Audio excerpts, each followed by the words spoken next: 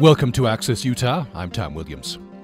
Annie Bell can't escape the dust. It's in her hair, covering the windowsills, coating the animals in the barn, and the corners of her children's dry, cracked lips. It's 1934, and the Bell farm in Mulehead, Oklahoma is struggling as the earliest storms of the Dust Bowl descend. All around them, the wheat harvests are drying out. People are packing up their belongings as the storms lay waste to the Great Plains. As the Bells wait for the rains to come, Annie and each member of her family are pulled in different directions. Ray Meadows' new novel, I Will Send Rain, inspired by a Dorothea Lange photograph, is a story of motherhood and family, resilience, longing, fierce love, and hope. Ray Meadows will headline an event at the King's English Bookshop a week from today, on Thursday, August 18th at 7 p.m. Ray Meadows, pleasure to welcome you to Access Utah. Thanks for joining us. Thank you so much. It's a delight. So I understand you were born in Brussels but grew up in the Cleveland and San Diego areas. That is correct. Yeah, we moved around a bit. So I don't really think of having kind of a home base, but I think moving around has helped me learn some new parts of the country, and I think it's helped me as a writer as well, kind of become reattached to different landscapes. Mm-hmm. Yeah, that's probably an advantage, different scenes. So is your family in the military? Is that why you were born in Brussels? Or? No, you know what? My dad just worked for a company that moved him over there for a while. Yeah, it would seem like it was, but no, he just did a variety of things, so we kind of followed suit.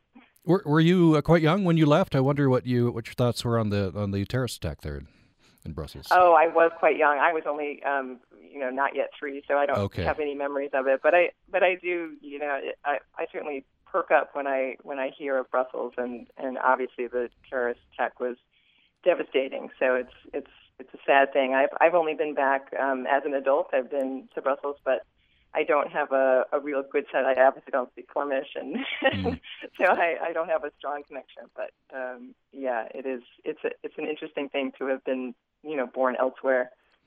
Before we moved to the U.S., as your family did, moved back, Mercy Train, your novel, I understand, is a bestseller in the Netherlands. And do you understand? I know it's very funny. I can't really explain that. I don't know what kind of sparked something with the Dutch with that story. But it's a pleasure to have that.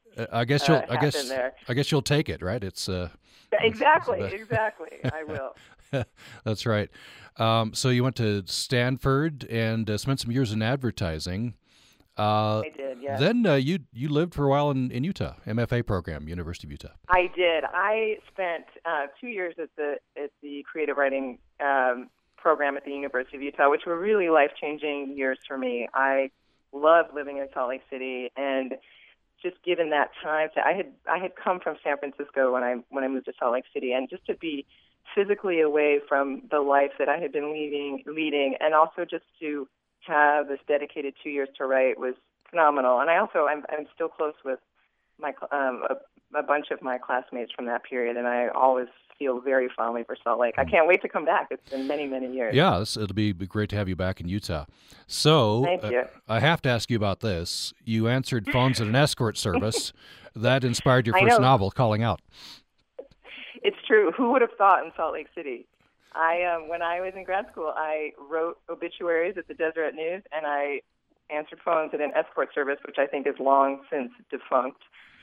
It was certainly flexible hours, and it worked for being a grad student, and I was happy to get a novel out of it. I didn't go into it thinking that's what would happen, but it was a very specific experience that it was hard not to write about. It seemed that it would be a waste to not kind of try to convey a story that revolved around, because it is just a sort of marginal community in Salt Lake. So it was, it was an odd choice, but it ended up working out well for my writing career. I should say Calling Out received the 2006 Utah Book Award for fiction, was named on several other lists. I just, before I drop this, is a job like that posted somewhere? How do you? You know what?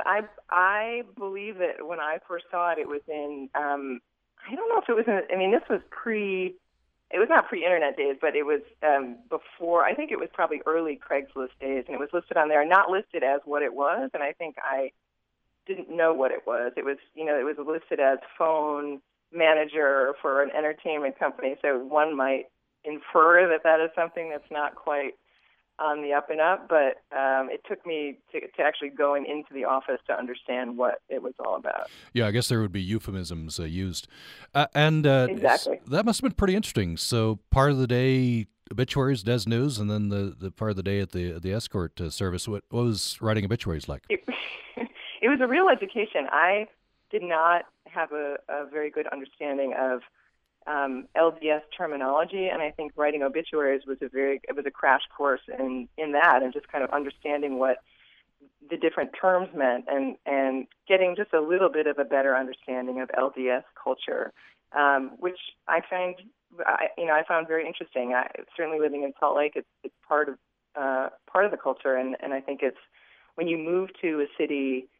One of the things I love best is kind of exploring and figuring out what cultural markers there are. So for me, it was great, and I think obviously the escort agency was a flip side of maybe the more senior side of things, but in its way, it was also educational about the kinds of people that call and the loneliness. I mean, for me, that was what I came away with, that most of the people who were calling were just very lonely. So yeah, it was.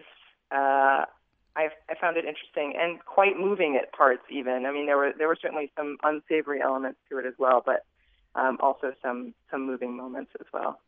Yeah, I'm always interested. Anybody has connections to obituaries? I think I got into this a few years ago when I wrote the obituary for my father. How do you sum up a life? Especially someone so close to you, and then I took to reading obituaries, and you try to read between the lines a lot of times. Oh yeah, and I think obituaries can can be a real art form. I mean, I think you're right, and summing up a life is incredibly difficult, and kind of picking out how you want to highlight someone's life. You make those choices and write it, and I think it's lovely, and I think it's also can be cathartic to do, and it's a wonderful way to memorialize someone. I want to get into talking about I Will Send Rain, and so several different subjects for your books, calling out, of course, based on your experiences there at the escort service. No One Tells Everything, which has won several prizes, and then Mercy Train. Understand this book about the Dust Bowl started with a photograph. It did. You know what? I was reading, I happened to be reading a biography of Dorothea Lange, the photographer. I am interested in photography. I'm not any kind of expert, but I'm interested in it, and I happened to read this book. I was very familiar with her most famous photograph of the migrant mother, but I read this book, and I kept coming back to this photograph of a woman nursing her child in a makeshift camp on the side of a California highway, and she was a Dust Bowl refugee. And the way that Lange captured this woman and her facial expression is one of real defiance and anger. And to me, I just couldn't let it go. I felt like this woman in the photo was saying, "Look at me, I am a human being." And I think that feeling of worthlessness was something that, these were incredibly desperate people. And I can understand the wanting to leave somewhere where things are so bad and you hope that things will just be better somewhere else. I mean, that's a real migrant story. But what fascinated me and what kind of drove my obsession after seeing this photograph was why people stayed year after year in the Dust Bowl areas. And the town that I focused on, I call Mulehead in the book, which is a fictionalized version of a little town called Boise City, Oklahoma. And the drought lasted for 10 years, and people stayed year after year just hoping that the next year things would get better. And I found that really compelling. I wanted to kind of understand what that new normal looked like once you were living in the Dust Bowl and once you decided that you were going to stay.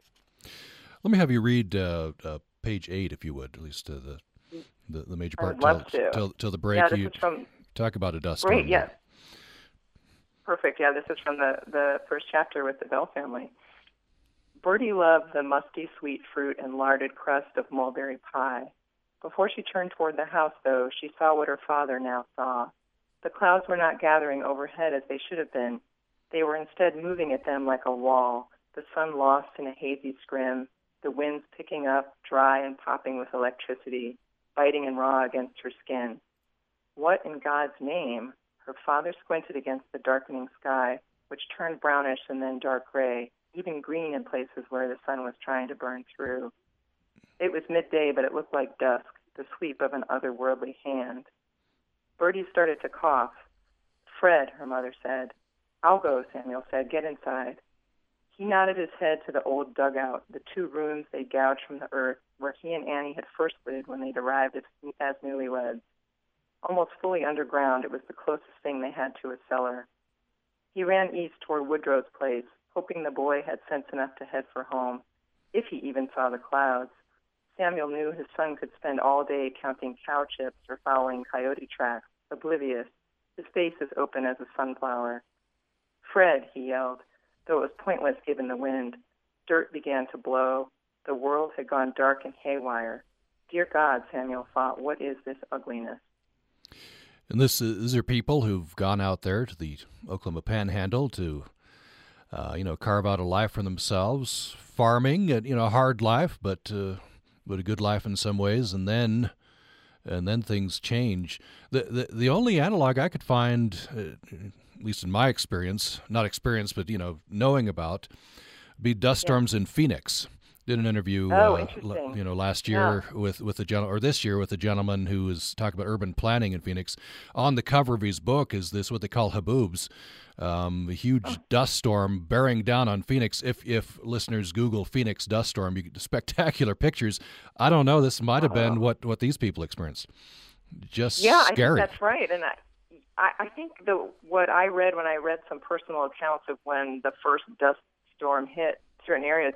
People really believed that this was the end of the world. I mean, they'd never seen anything like it, and I think there was a feeling that they were doomed. And I think that feeling also carried through, that they were somehow, as they kept going, somehow being punished for something. There was definitely a faith-based element here for a lot of these people who most of them were very religious and felt like, how could, if this were not the hand of God, then how could he let it go on unless somehow they deserved it in some way?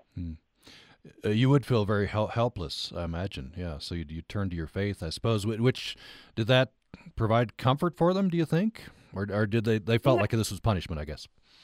You know what? I think it's a little of both. I think that churches, people continued to hold steady to their faith and their churches. And when I visited the Oklahoma Panhandle recently to the town that I fictionalized, I mean, they had 9 churches for a town of 1,000 people. So it very much is still part of the community. So I think that they both clung to it, and then in their darker moments feared that they were somehow to blame for what was happening to the world around them. Give us, I guess, the scope of this. This was many states. This was wide in scale and displaced I don't know how many people. Oh, yeah. You know what? It's interesting. So in the Great Plains, and that's kind of a wide area, but during the 20s, or up until 1929, I mean, the farming of the Great Plains, it was 32 million acres that were plowed up, which kind of was part of the problem, and which led to the Dust Bowl. And as far as numbers, I don't have a good sense of. I'm not sure there's any real. I looked at census numbers for the particular town that I worked on, and they lost about 30% of the town left during that period. And there was such an element of shame involved in both leaving and staying. I mean, the people who left, I think, were so desperate, and they thought that they were going to find something good, and often they were met in California. They became migrant workers and really, really struggled, and I think there was a shame there that they had both been too poor to stay and then ended up being too poor to go back. And so a lot of people didn't really know what happened to people who left. There was not a chain of connection. They were gone, and that was it. But I will say that the town today, most people, at least the people I met, and certainly a large percentage of the population, either their parents or grandparents, and even a few people I met who were children during the Dust Bowl, so they all have a deep tie to this period, and I think it's not only part of their mythology, but it has shaped them in certain ways. I think there are cultural, through lines from the 30s to now of what keeps people there now, because it never was a great place to farm. I mean, when the homesteaders, they weren't giving away great land to begin with, so it was not exactly prime farming land. You met I understand you met a 92-year-old man whose family had stayed through the Dust Bowl when you went out there. Yes, I did. He was wonderful. He and he said, which was so, he put it so well, which I had not really thought about. He said his family would have left if they had any money. If they had money to buy gas, they would have left, but they didn't even have that. They survived on their own garden, and they had basically eggs in their garden, and that just kept them through. And the kids worked the farm through the years, and it was meager, but they managed to make it through, and he still lives there. And there's a real point of pride there, a real sense of self-reliance in this community. So he, and I guess a lot of people are glad they stayed, even though it was tough. Or their families, I think that's right. And like many towns in America, they are losing population. It is I hate to say a dying town, but the trends are not good and haven't been for a very long time. But there's a real point of pride in a connection to land there that I found quite moving. And they want life to be kind of what they used to have. And maybe they didn't ever have it, but they remember it as a certain way, and they don't want to give that up, and they don't want to move. This is very much a part of who they are. And that connection to the land, that I guess that's a central feature of their lives. And I think a lot of people understand that. We talk about that a lot here on this program. With I can imagine, and I think for places in this country, particularly that have a very distinct feel to them, I think of Salt Lake or in Utah in general as falling into this category of can have a real hold on someone in a way that it's been able to maintain a sense of itself even in the age of globalization. I mean, I think when you're in Utah, you're in Utah in a way that you're not in New York. So I think that very much the land and landscape shapes the way that people even just experience life. And I think a lot of our listeners understand, especially if you're in a small town, and you were just saying that you'd probably these feelings is it called Boise City? Yes. The town that you base your town of Mulehead on. You love your town, you love your place, but in some cases they're dying out. The young people are just leaving. Yeah, and I think when there's it comes down to a couple of things, but certainly largely economic. There are no jobs and no jobs for younger people, so the younger people leave, and then you have an aging population and not a lot. There's no incentive for people to move into town. Let's take a break. When we come back, more with Ray Meadows. Her new novel is I Will Send Rain. It's set in 1930s Oklahoma. The Dust Bowl. Many people are leaving. The Bell family makes the decision to stay, but their lives, of course, will change forever. We'll get into talking about some of the characters, and we'll talk about this key question: do you stay or do you go? That's a question, of course, that many people around the world are deciding every day.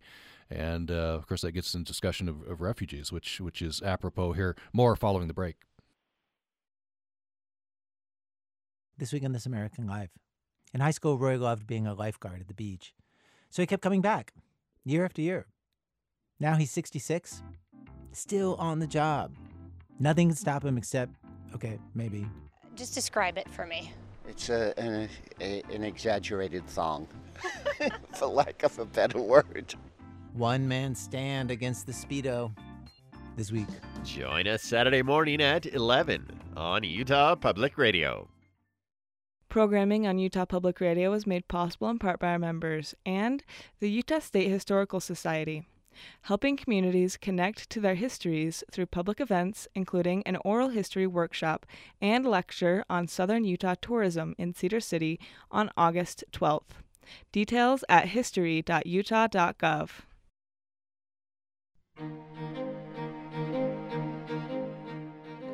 Thanks for listening to Access Utah. I'm Tom Williams. Ray Meadows' new novel, I Will Send Rain, was inspired by a Dorothea Lange photograph. It's a story of motherhood and family, resilience, longing, fierce love, and hope. It's set in 1930s.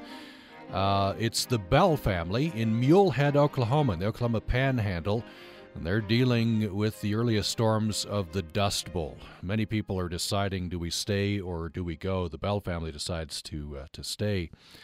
You're welcome to join this conversation if you'd like at 1-800-826-1495, toll free 1-800-826-1495, or by email.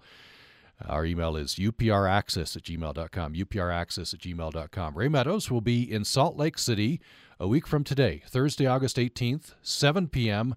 That's an event at the King's English Bookshop in Salt Lake City. Ray Meadows, in an interview with your publisher, you talk about doing research on the Dust Bowl, researching how farming for so many areas went terribly wrong. This sentence caught my eye. The erosion of everything: land, bodies, families, faith. It's not just erosion of land.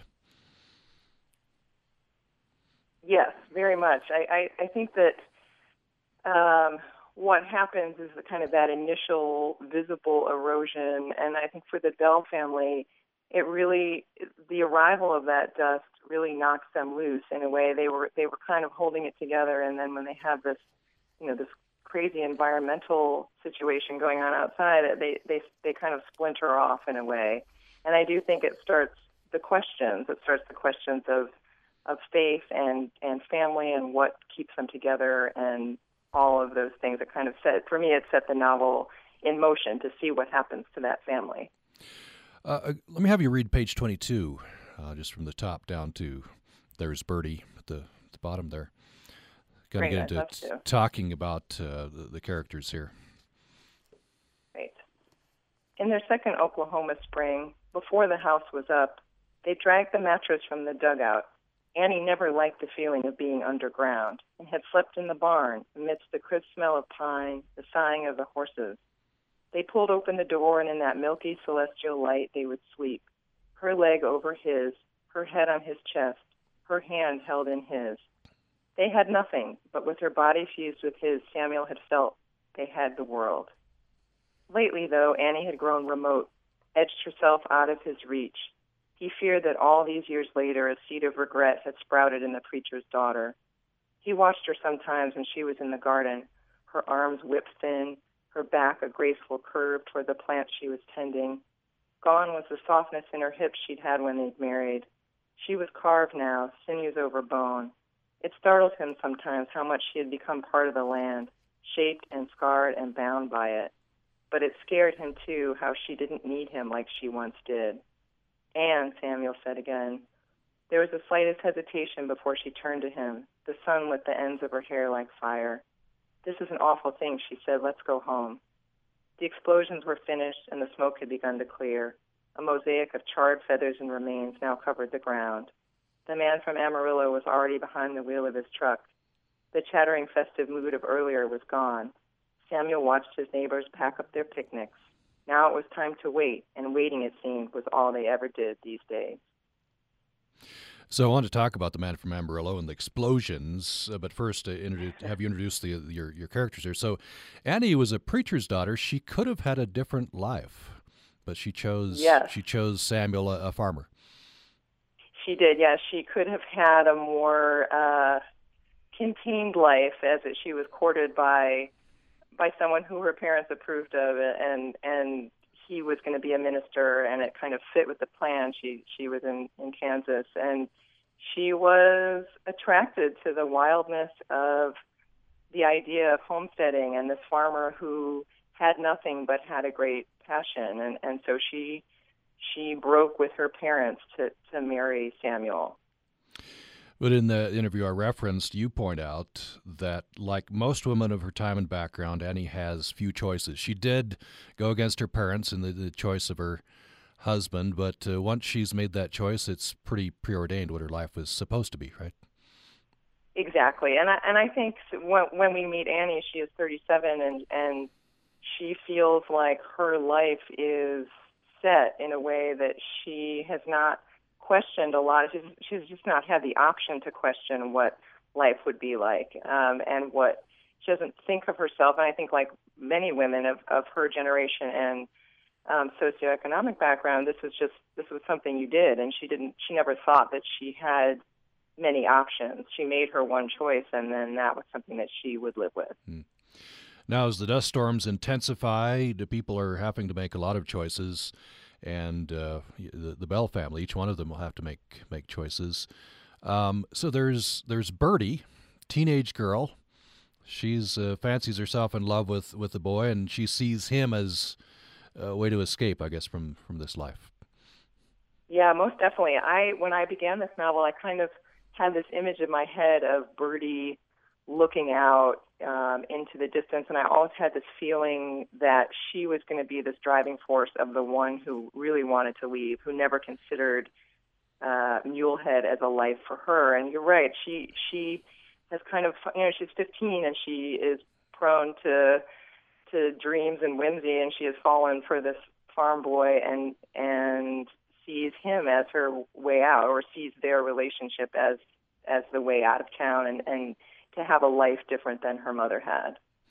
And as a middle-aged man reading the book, I'm wanting to advise Birdie. I guess that's because, as a young person, I want to advise her too. As a young person, you have these dreams, and often those are very much changed, sometimes dashed completely. Yeah, and I think that she, as you know, she's nothing is very thought out. I mean, she just kind of has these vague ideas of what life would be like, but has no real road of how to get there other than this kind of fantasy of escape. So she very much has not plotted any sort of real way to get out. Fred is the son, and he's got health problems, which are, I guess, are caused, exacerbated by the dust. Yeah, he has asthma that just develops into dust pneumonia, which happened to many people. They called it the brown plague. They called it during this time, and many people died from it. It was something that just from inhaling all this dust at all times, and the body was just not able to clear it out. And Fred, I love this little detail. Fred is got a kind heart. He apparently rubs lard on the combs of the roosters to prevent frostbite. He cares about these animals. That little where did you find that detail? You know what? One of the fun things for me about being a novelist is just the endless research. I mean, you can go down a million rabbit holes, find out more than you ever wanted to know about various things. And I got reading about chickens because I knew that Fred, this was going to be, I kind of imagined his connection. He has kind of a connection to animals, and I had just read about. I didn't read about rubbing lard, but I did read about how combs can freeze when and they can get frostbite. So I kind of imagined that Fred would do something that was thoughtful and gentle for these birds that he tended to. Fred's he's kind of an outsider, isn't he? He's got a rich interior life. Most definitely, and because he is mute, one of the things that I wanted to do with him is that to show that his interior was very rich, even though other people couldn't hear what was going on. I think his mom Annie knows that there's a lot going on in there, but he doesn't. He cannot vocalize. And I liked in the novel that Fred he's a vulnerable character, and I think that he very much is a bellwether for the town and for the family. I mean, I want people to kind of be anxious about Fred because this whole community is in a very perilous position, and he is kind of the canary in the coal mine, if you will. He's the one that shows his fragility. I wonder if I have you read another passage. Hopefully this isn't giving away too much. Page 126. Great. And from the midway point, right? The midway point, and then over to the next page. It gets us inside of Fred, but it also tells us a little bit about the father, Samuel. Fred would get to steer. That was what his father had told him. The rains would come fast and hard, the likes of which they had never seen, and the water would rise up and spill into the house and carry off the coop and knock down the barn. Fred had decided he would bring the chickens and the cows, even if the boat was only for the family. Noah had brought 2 of every animal on the earth, even cheetahs, even hippos, even boa constrictors. So Fred thought they could make room for their own. They couldn't just leave them. They didn't know how to swim.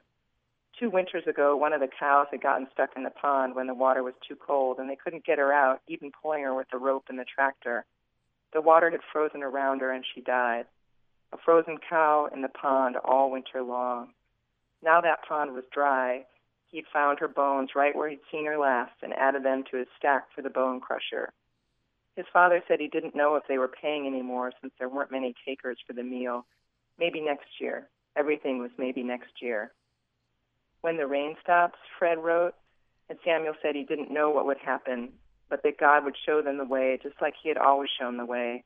They would plant again, and there would be no more dusters. Other people, Fred wrote. You ask good questions, son, his father said. I wish I had good answers, but I don't. Fred thought he would be sad if the flood washed Caroline Hollings away, because she smelled like honeysuckle and took the chalkboard he wrote on in school and drew flowers on it before giving it back. He wrote thanks, and she took it back again and wrote, you're welcome. Fred wore his mask out of the house, but then he took it off. Who wanted to wear a mask when other kids weren't wearing them, especially when you were already the one who didn't talk? He was tired all the time, like he'd been running through the night when he woke up in the morning. The mask just made it harder to get the air in. He wondered if his father was going to tell everyone about the flood. Fred thought he should warn them. It seemed like something people would want to know. It was probably good that Max had left, Fred thought, even though Birdie was sad all the time, and even he was a little sad because he liked Cy and his little sister. He wrote to Birdie, what are you going to take with you? And she just rolled her eyes like he had said they were going to fly to the moon. You think all of a sudden it's going to rain from the heavens, she said. Have you been outside lately? A boat can't float on dust. Pop isn't thinking straight with the heat and the crops and the people leaving. He'll come to his senses. So this, what's revealed there is Samuel's going to build a boat. And this connects in that he feels floods are going to come, which could be a fantasy, yeah. I'm sure, that people would have and a wish, maybe not floods, but you want the rain to come again. This is connected, I believe, with Samuel's religious faith. Most definitely. I think for Samuel, the way that he reacts to the dust is that he turns more and more strongly to his faith, and he truly believes that he has been visited by God. And I think that he has these dreams of rain, and he believes just fully because he can't believe in anything else. I think that he just believes so strongly that the rain is going to come and that they need to build a boat. And it's a huge point of break in the marriage because Annie is not there with him. She does not believe what he believes, and to most of the town, he appears that he is coming unhinged in his devoutness and his belief that in the middle of this desert that an actual flood will come. There's a bit too much. It's a bridge too far, I guess, even for the townsfolk. Exactly. But it does bring up, what would the reaction be? One reaction, apparently, it's in the novel here. You hire a guy. That's where you have this man for Amarillo, is what he's called, who shoots explosives into the sky, kind of a cloud busting sort of a thing. Exactly, and this really went on. I mean, I think there was not a great understanding. There was a saying at the time that the rains follow the plow. I mean, people really kind of believe that you plant more and the rain will come back, and these people would go around and say that they could cause weather by shooting explosives into the sky, and people did it. They paid, and they were desperate, and they just if to the layperson who doesn't understand the way that the atmosphere works, it sounded plausible to them that there was something they could do to cause something to happen up there for them. So it's kind of incredible. It was incredible to read about and incredible that people believed it, but they did. And apparently this guy with these, I guess, co-workers, they went around and offered their services for a fee. You got to pay, right, to these towns. Exactly. And, in the internet days, the free communication days, there's no way of kind of,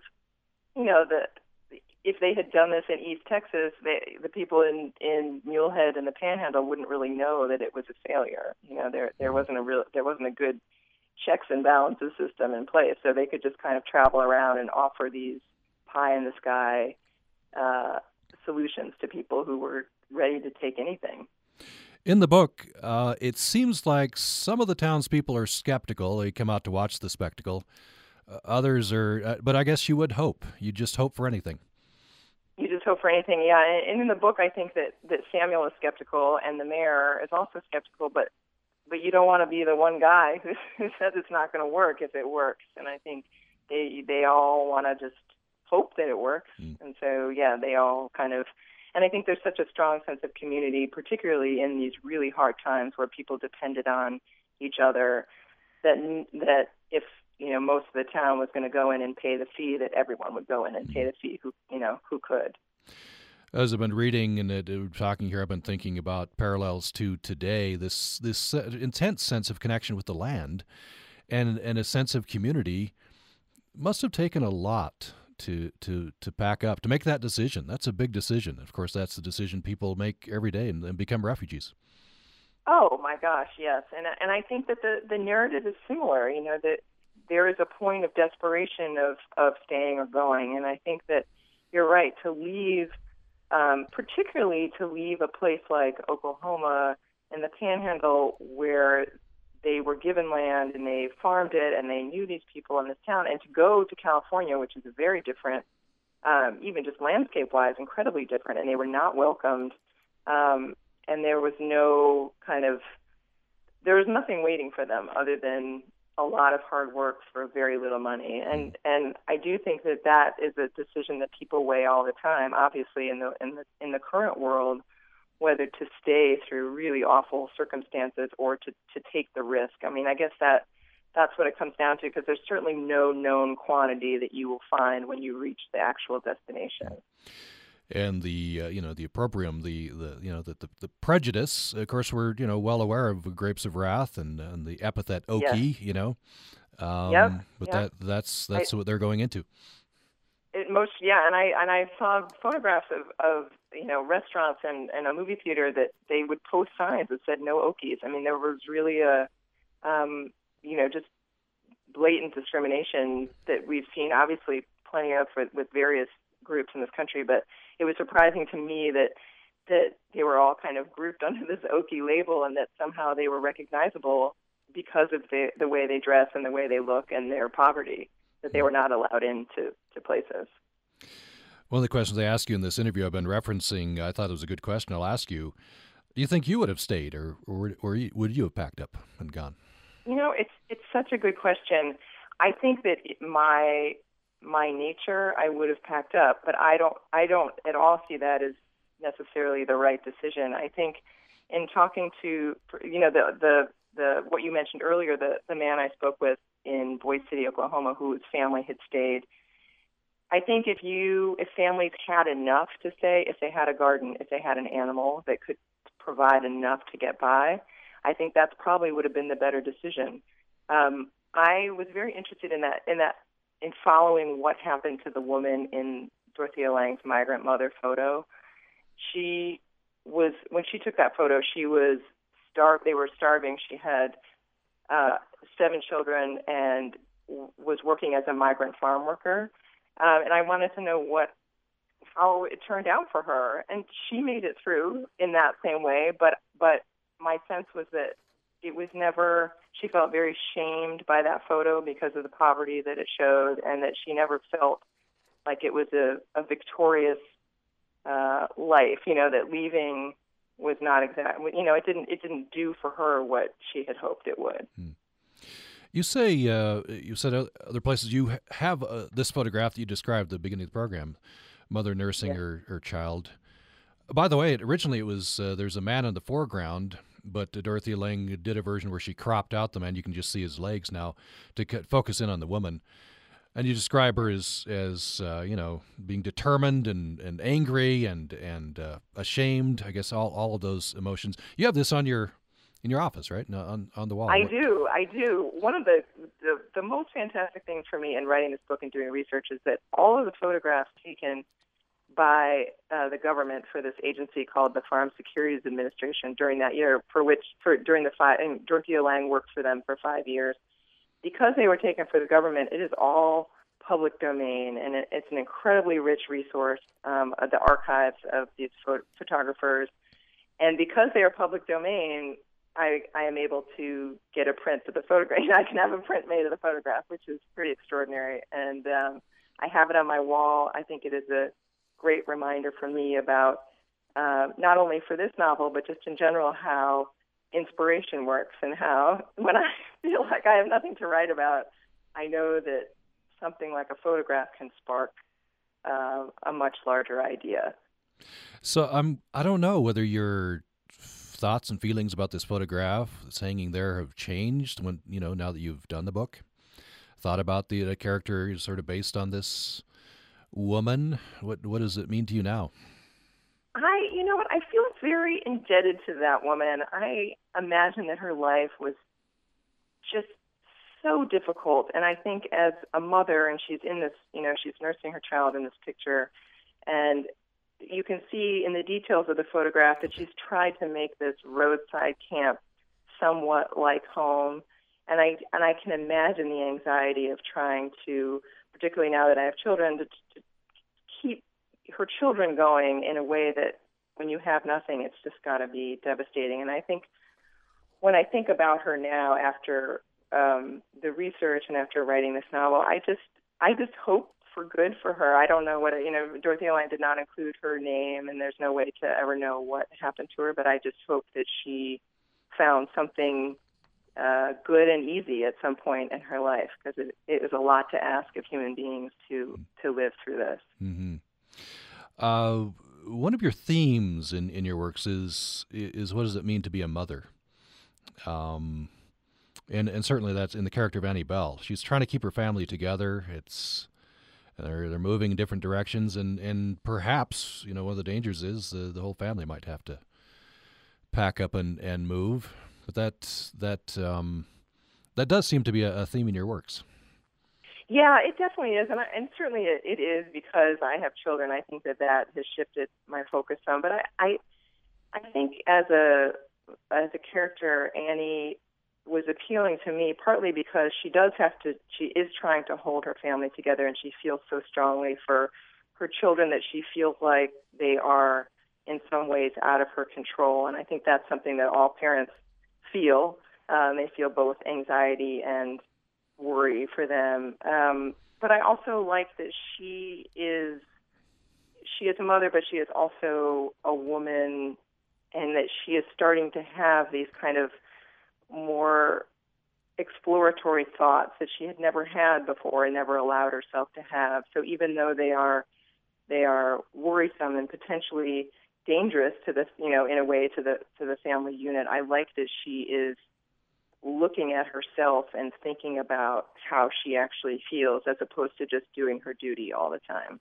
Yeah, she has an attraction to this cloud busting guy, right? The man from Amarillo. She does, yeah. And then she has a real attraction. She is very tempted by the attentions of the mayor, and it's also, I think, he is attracted to her because he is from Chicago, and for her, he offers some kind of different life that she might have had, and I think that she daydreams about what life could have been like if she were a city girl and had not married young and been a homesteader's wife. Mm-hmm. I think most of us, at some point in our lives, don't we? We have those daydreams. We wonder what it would have been like, a different path.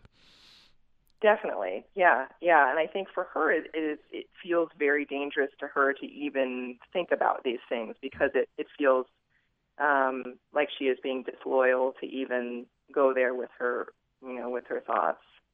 Just have about a minute left, so just very briefly, I'm curious to maybe have you follow up with what Boise City is like now, at Oklahoma Panhandle. What tell us just briefly about this area now.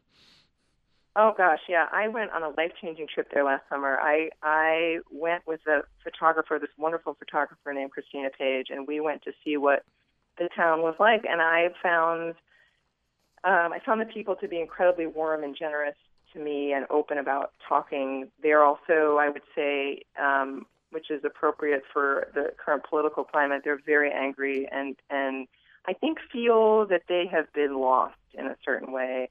But I also felt that tie to the land and that I found it incredibly beautiful there in a way that I hadn't expected. I was used to the black and white pictures of dust storms, and to see the wide open grassland was quite extraordinary, and I loved it. And I'm actually hoping to write my next book about Mulehead again, but in the 21st century. So I'm hoping to kind of make a connection through the generations.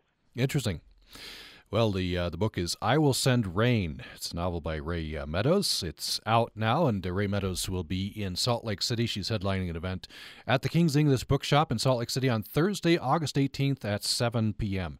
Ray Meadows, thank you so much. Thank you so much, Tom. A real pleasure. Thank you. And thanks for listening to Access Utah.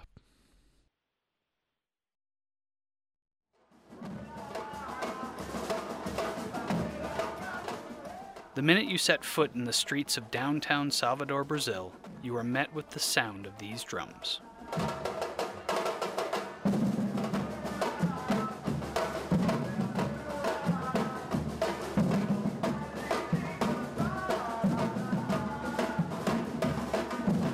These are the drums of Olodum, sounds that have become iconic of the Afro-Brazilian identity and culture of this colorful colonial city.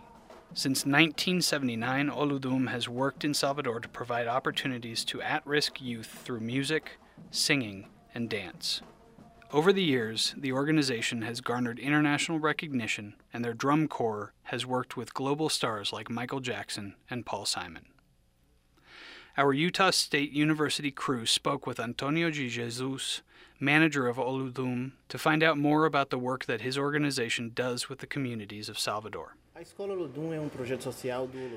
Olodum School is a social project that works with kids and teenagers from 7 to 16 years of age. It began as a social program for the communities of Salvador.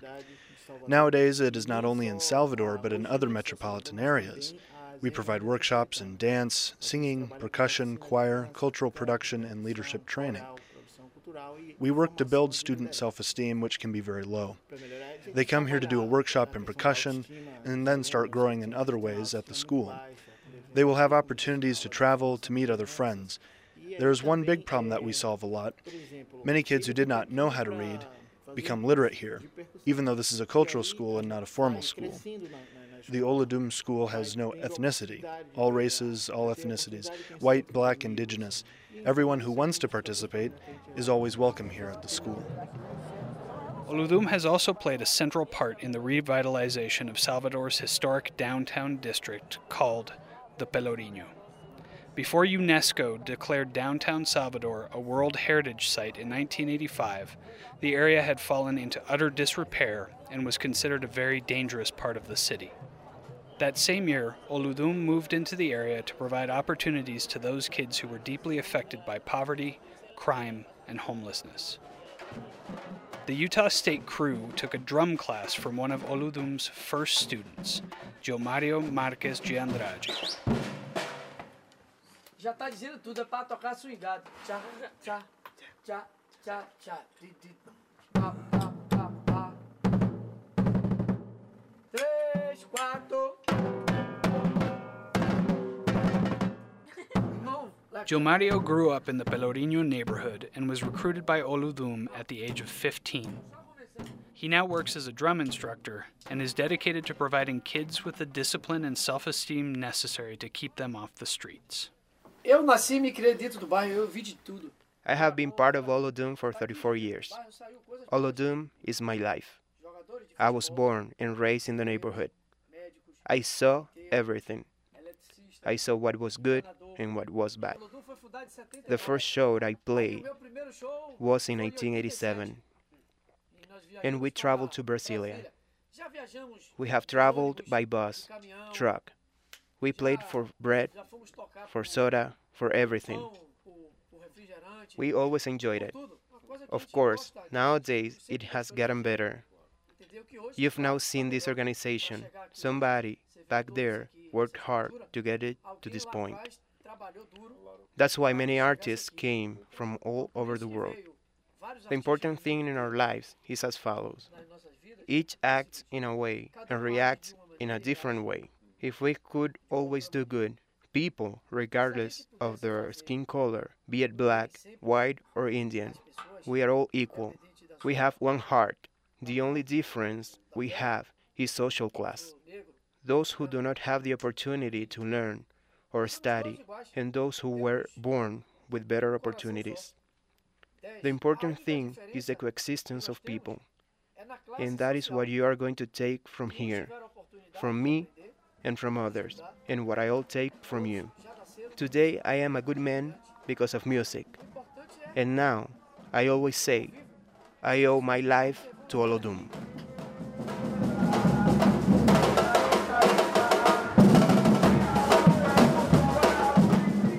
This is Jason Gilmore with USU students Brianne Charlesworth, Mikhail Law, and Elizabeth Thomas with translation help from Heido Arias for Utah Public Radio.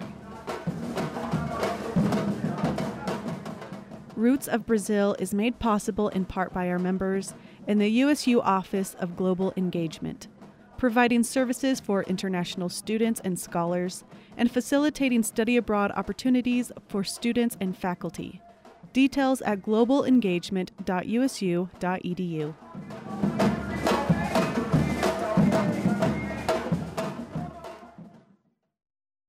Programming on Utah Public Radio is made possible in part by our members and Utah Women's Giving Circle, a grassroots community of everyday philanthropists raising the questions and raising the funds to empower Utah women and girls.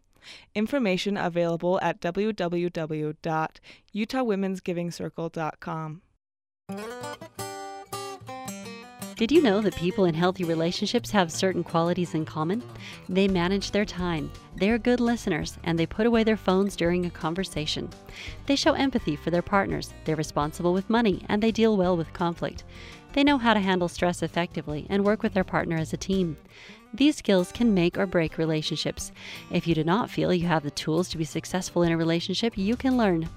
You can take a relationships class or go to a professional like a marriage and family therapist or a family finance counselor.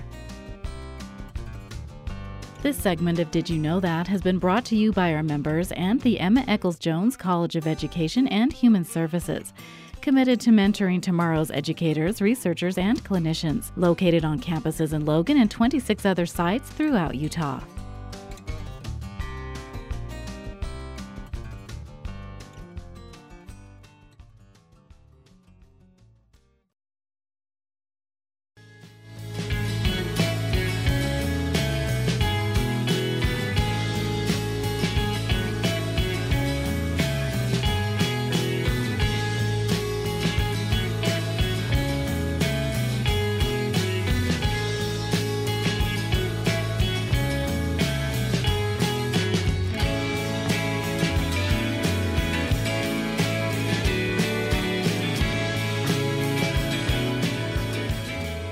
Listening to Utah Public Radio, a statewide service of Utah State University and the College of Humanities and Social Sciences.